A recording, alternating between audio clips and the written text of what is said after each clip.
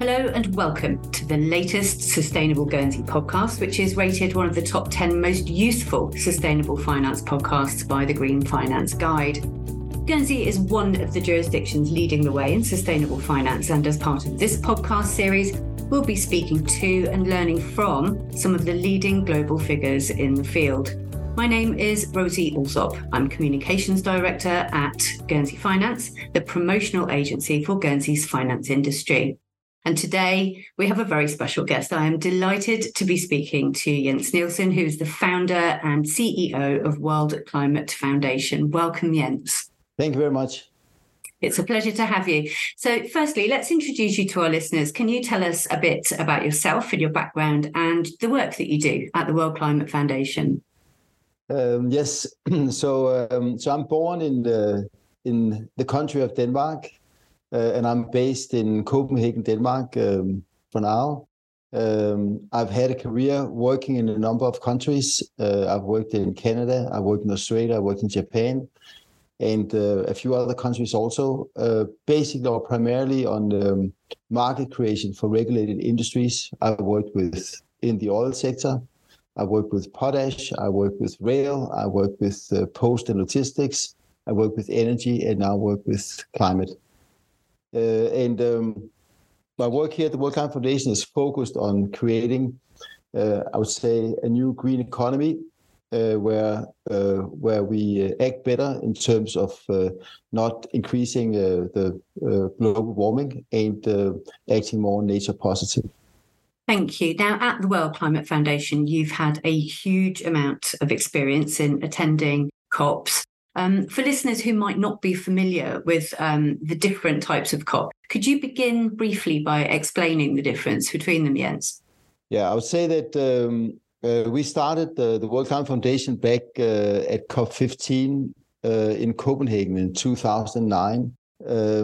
It wasn't the most successful COP, I would say. Rather, it didn't fulfill its promises to make an agreement back then. It was also a COP where we could see that the marketplace, business and finance, civil society were not really invited into the halls of the negotiations. And that was, part of the reason of us starting off by doing the World Climate Summit as an off-site event, which we did the year after in Cancun. If we look back now, I would say the major change have been that back then business and finance were not included, but today business and finance and the whole marketplace, civil society is seen as an integral part of solving climate change. I would also say that up until 2015, up until the Paris Agreement, it was mainly negotiations among the 192 countries to reach an agreement, and we finally reached that in 2015, the Paris Agreement on climate change. Since then, the focus has been more and more towards implementation and getting actors to work together across sectors. So getting finance, business, government, consumers, etc., to work together in finding solutions to climate change. So how else have the events changed over the years? You talk about maybe some of the positives and perhaps some of the negatives as well. So I think that they have become much better in stimulating a dialogue, and I would say that you got a lot more actors present. You got a lot more, I would say. A lot more of the private sector also converging towards providing impact towards some of the UN goals. And it goes both for climate and it goes for biodiversity. I would say that today there's a lot of collective intelligence in place. I think that if one could nurture everything that is there and turn collective intelligence into collective action, we could solve the Paris Agreement on climate change many times. I would say the negatives are still it's quite it's not super conducive the way that things are organized. The UN in the way that everybody in the UN needs to agree, or all all the parties to the COP needs to agree, the 192 countries needs to agree on every decision, makes it very hard to reach or to make a change and to force anybody into place, I would say. And the engagement of the private sector is still very unstructured, and it doesn't really yet nurture the full potential of all those people being there. Absolutely. So Guernsey was delighted to be part of an event that you hosted as part of COP15 in Montreal, the World Biodiversity Summit. Can you talk us through why we need a specific nature-based COP and the similarities and maybe differences as well between climate and nature? Yeah, I think the loss of biodiversity, which we see, and which is very high, poses as just as big a danger to humanity and to our planet as climate change, and that's why we need an agreement on biodiversity and reducing the loss in biodiversity, and actually start acting more nature positive. And the reason why we need an agreement is also to get much more parties in line for working together to achieve a more nature positive future. And I would say that the good thing about the Paris Agreement has been that it might not be that solutions oriented, but it creates a framework where actors can work together and implement changes that really takes a long time to implement. So it works really as a good framework for long-term collaboration. And that's what I think that the Kunming Montreal Global Biodiversity Framework will have the same place as an institution for collaboration. So what were some of the highlights of COP15 in terms of those commitments? And how do you think they might actually drive change? Well, first of all, I think that one of the key successes was a short-term goal, and actually already set a very short-term goal that for the world to conserve and restore 30% of land worldwide by 2030. And that was a landmark achievement, and possibly a stronger short-term landmark achievement than what we saw with the Paris Agreement on climate change. And then it's achieving the 23 targets of the Global Biodiversity Framework that can be done by a structured top-down, bottom-up, consolidated action approach. And I think that the fact that we got so many countries, especially the big countries that have much nature, the big five behind the agreement is what was great to see. And I think that within biodiversity, or in biodiversity, they've also learned or took actions of the key learnings from the Paris Agreement, and already have included the private sector, both business and finance, already from the start and from the adoption of the agreement. Now, you touched on it just a second ago. At the conclusion of COP15, I think the nature finance community was very relieved to see the final text of the Kunming Montreal Global Biodiversity Framework and that it was agreed. Do you see many similarities from previous COP agreements, such as the Paris Agreement or conclusions from COP26? Yes. Again, they're not sort of strong, legally binding agreements. They are more frameworks for collaboration, which makes it easier to work horizontally and include all actors in finding solutions to either climate or biodiversity. And I would say that the UN system is a conferences of the parties. It's mainly an institution that is governed by governments. But as we all know, the funding for solving climate change and biodiversity it cannot be done from public sources. Most of the capital required today are within the private sector. And the same thing, it's correct that much business are causing global warming and loss of biodiversity, but it's also within business that you find the innovation and the technology and the solutions to biodiversity and climate change.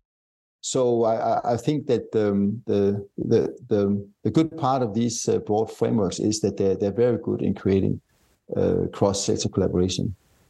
So your next big conference is the Climate Investment Summit as part of London Climate Action Week, which is being held at the London Stock Exchange. Now, here in Guernsey, we know that investment is so important in terms of climate and biodiversity, and we're also very proud that Guernsey is the number one jurisdiction for LSE listings outside of the UK. And it's fantastic to see that so many of those listings are in asset classes like renewables. What are some of the themes and the topics that you're most looking forward to hearing about at the event, Jens? I would say that, first of all, we're very proud to collaborate with London Stock Exchange Group on the event.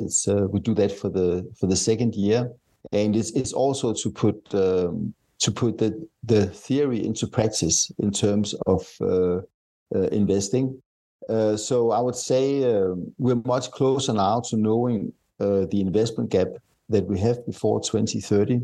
Luckily, we see some strong movers, for example, the Nordic pension funds from the area where I'm from, are investing a lot, and they have committed almost 10% on their balance sheet or the asset under management to invest in climate before 2030. What we see is what we see for some years, that there are developed business models, fairly well developed business models, especially in the developed world, to invest in clean energy, wind, solar, and energy infrastructure.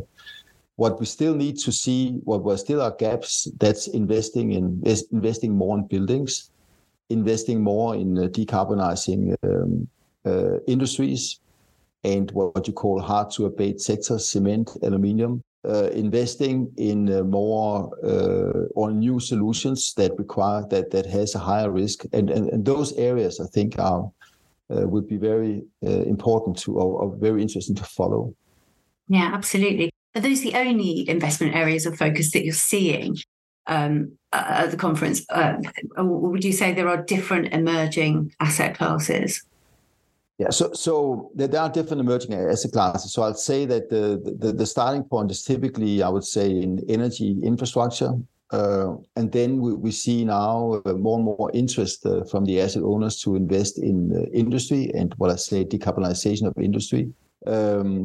Then there's investing in transport and transportation. It goes from, cars to airlines to shipping, etc. Then, for example, we work together with the Green Finance Institute on getting more institutional investment into the built environment, which is an important asset class for many pension funds also. And then we also have a session where we work with TNFD, the Task Force for Nature Disclosure, on investing more in nature now that you have the new biodiversity agreement. And then I would say, finally, these new technologies that are more risky but very much needed, hydrogen, power to X, storage, etc. They're looking forward to the next Climate Focus COP, which is COP28, which will take place in Dubai in December. What do you think some of the key discussion areas will be? So the next COP for climate is a global stock take. So I mean, basically taking stock of not where the world is, but where the world would be if you put all the national climate plans together from all the signatures to the Paris Agreement. And at best, that stock take should land on 1.5 degrees. And I doubt that people think so. And I'm not the one to predict that, but I think that it will be higher than 1.5 degrees. So the focus will be if that stock take is higher than 1.5 degrees temperature increase, how do we still get back to be at least below 2.5 degrees or closer to 1.5 degrees? So that's stock take, and installing a process to make sure that we are on the right track over the next years will be I would say the key theme. Then I think that another key theme, as this is a COP that will take place in the UAE as an oil-producing country, will be very much how do we deal with the ever-increasing production of fossil fuels, and the CO2 emissions that causes, and will the UAE presidency be able to come up with a plan for how to decarbonize, or to either decarbonize the fossil fuels, which is a bit tough, but to find a way to minimize the emissions from the use of fossil fuels. Then I think finance will again be strong on the agenda, and financing I would say the energy transition, and also finance the need for renewable energy in emerging and developing markets. As you say, it's a good job it's happening in an oil-producing country in some ways. Do you think that would be a good outcome from COP28? And maybe we could talk a little bit about how to ensure COPs are grounded in action now that those commitments have been made. I'll say that a good COP will be, of course, overall a strong stock take that really shows willingness to reduce emissions, and that you suddenly see countries really want to commit to make strong climate action plans. And then I think that the elephant in the room is, of course, the fossil fuels, and the fact that we have not found a way to deal with the emissions from fossil fuels. So any plan on that really works would be very welcome, I would say.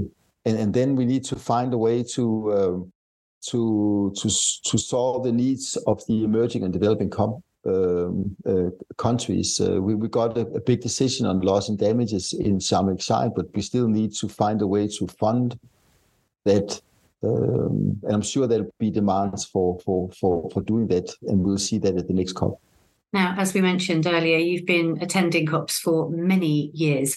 Would you have any advice or top tips for companies that are preparing for how to attend a COP, how to get the most out of it? I would say that you are increasingly getting strong frameworks that you can relate to if you are what you call a non-state actor, a financial corporation or business or general business or whatever. You have under what's called America's Partnership, you have different programs for businesses. You have Race to Zero, you have Race to Resilience, you have GFANS on that guides the actions of the financial sector, asset owners, asset managers, venture. Now there's a new alliance for venture funds with sort of set parameters for what you can sign up to in terms of becoming net zero before 2050, but also more short-term actions, and also a toolbox that you increasingly can start using individually, but also when you want to work sector-wise. And thirdly, also if you want to contribute to global impact. So making some preparation in terms of what is going on, and all these documents and things, they are you can find them on various websites, and you can relate to the whole America's Partnership and the management of that through the Global Climate Action Champions. That's one thing. The second thing is also, just as many are starting to do, figure out what you think can be your own ambition, realistic ambition. What can be some of the actions you can take, so you also can enter the constructive dialogue when you go to the COP, making sure to prepare on what's going on, when to be there. There are themed days on finance, energy, etc. So it doesn't matter which day or which stage you are at the COP, and it takes place over 2 weeks. And then I would say arrange some meetings, but also make sure that there's some time left to meet the unknown, or to meet some people that you haven't met before, and just listen to the different voices that is present there. Excellent advice. Absolutely brilliant. Now, I imagine lots of people who listen to this podcast and businesses that are starting to tackle how they manage the energy transition and incorporate disclosures and learn more about the role of nature might feel a bit nervous about the scale of the challenge. And, why wouldn't they? As our final question, what would you say to those starting to finance the transition to net zero? I would say that we got the solutions, almost all, I would say. We need to invest more in certain more sophisticated solutions to deal with carbon capture and storage and extracting carbon out of the air, etc. But generally speaking, we got most of the solutions at hand. We also got the capital to finance the Paris Agreement and also the biodiversity framework. Where what we need to do is to actually push governments to amend regulation towards more to be advantaged towards more green economy.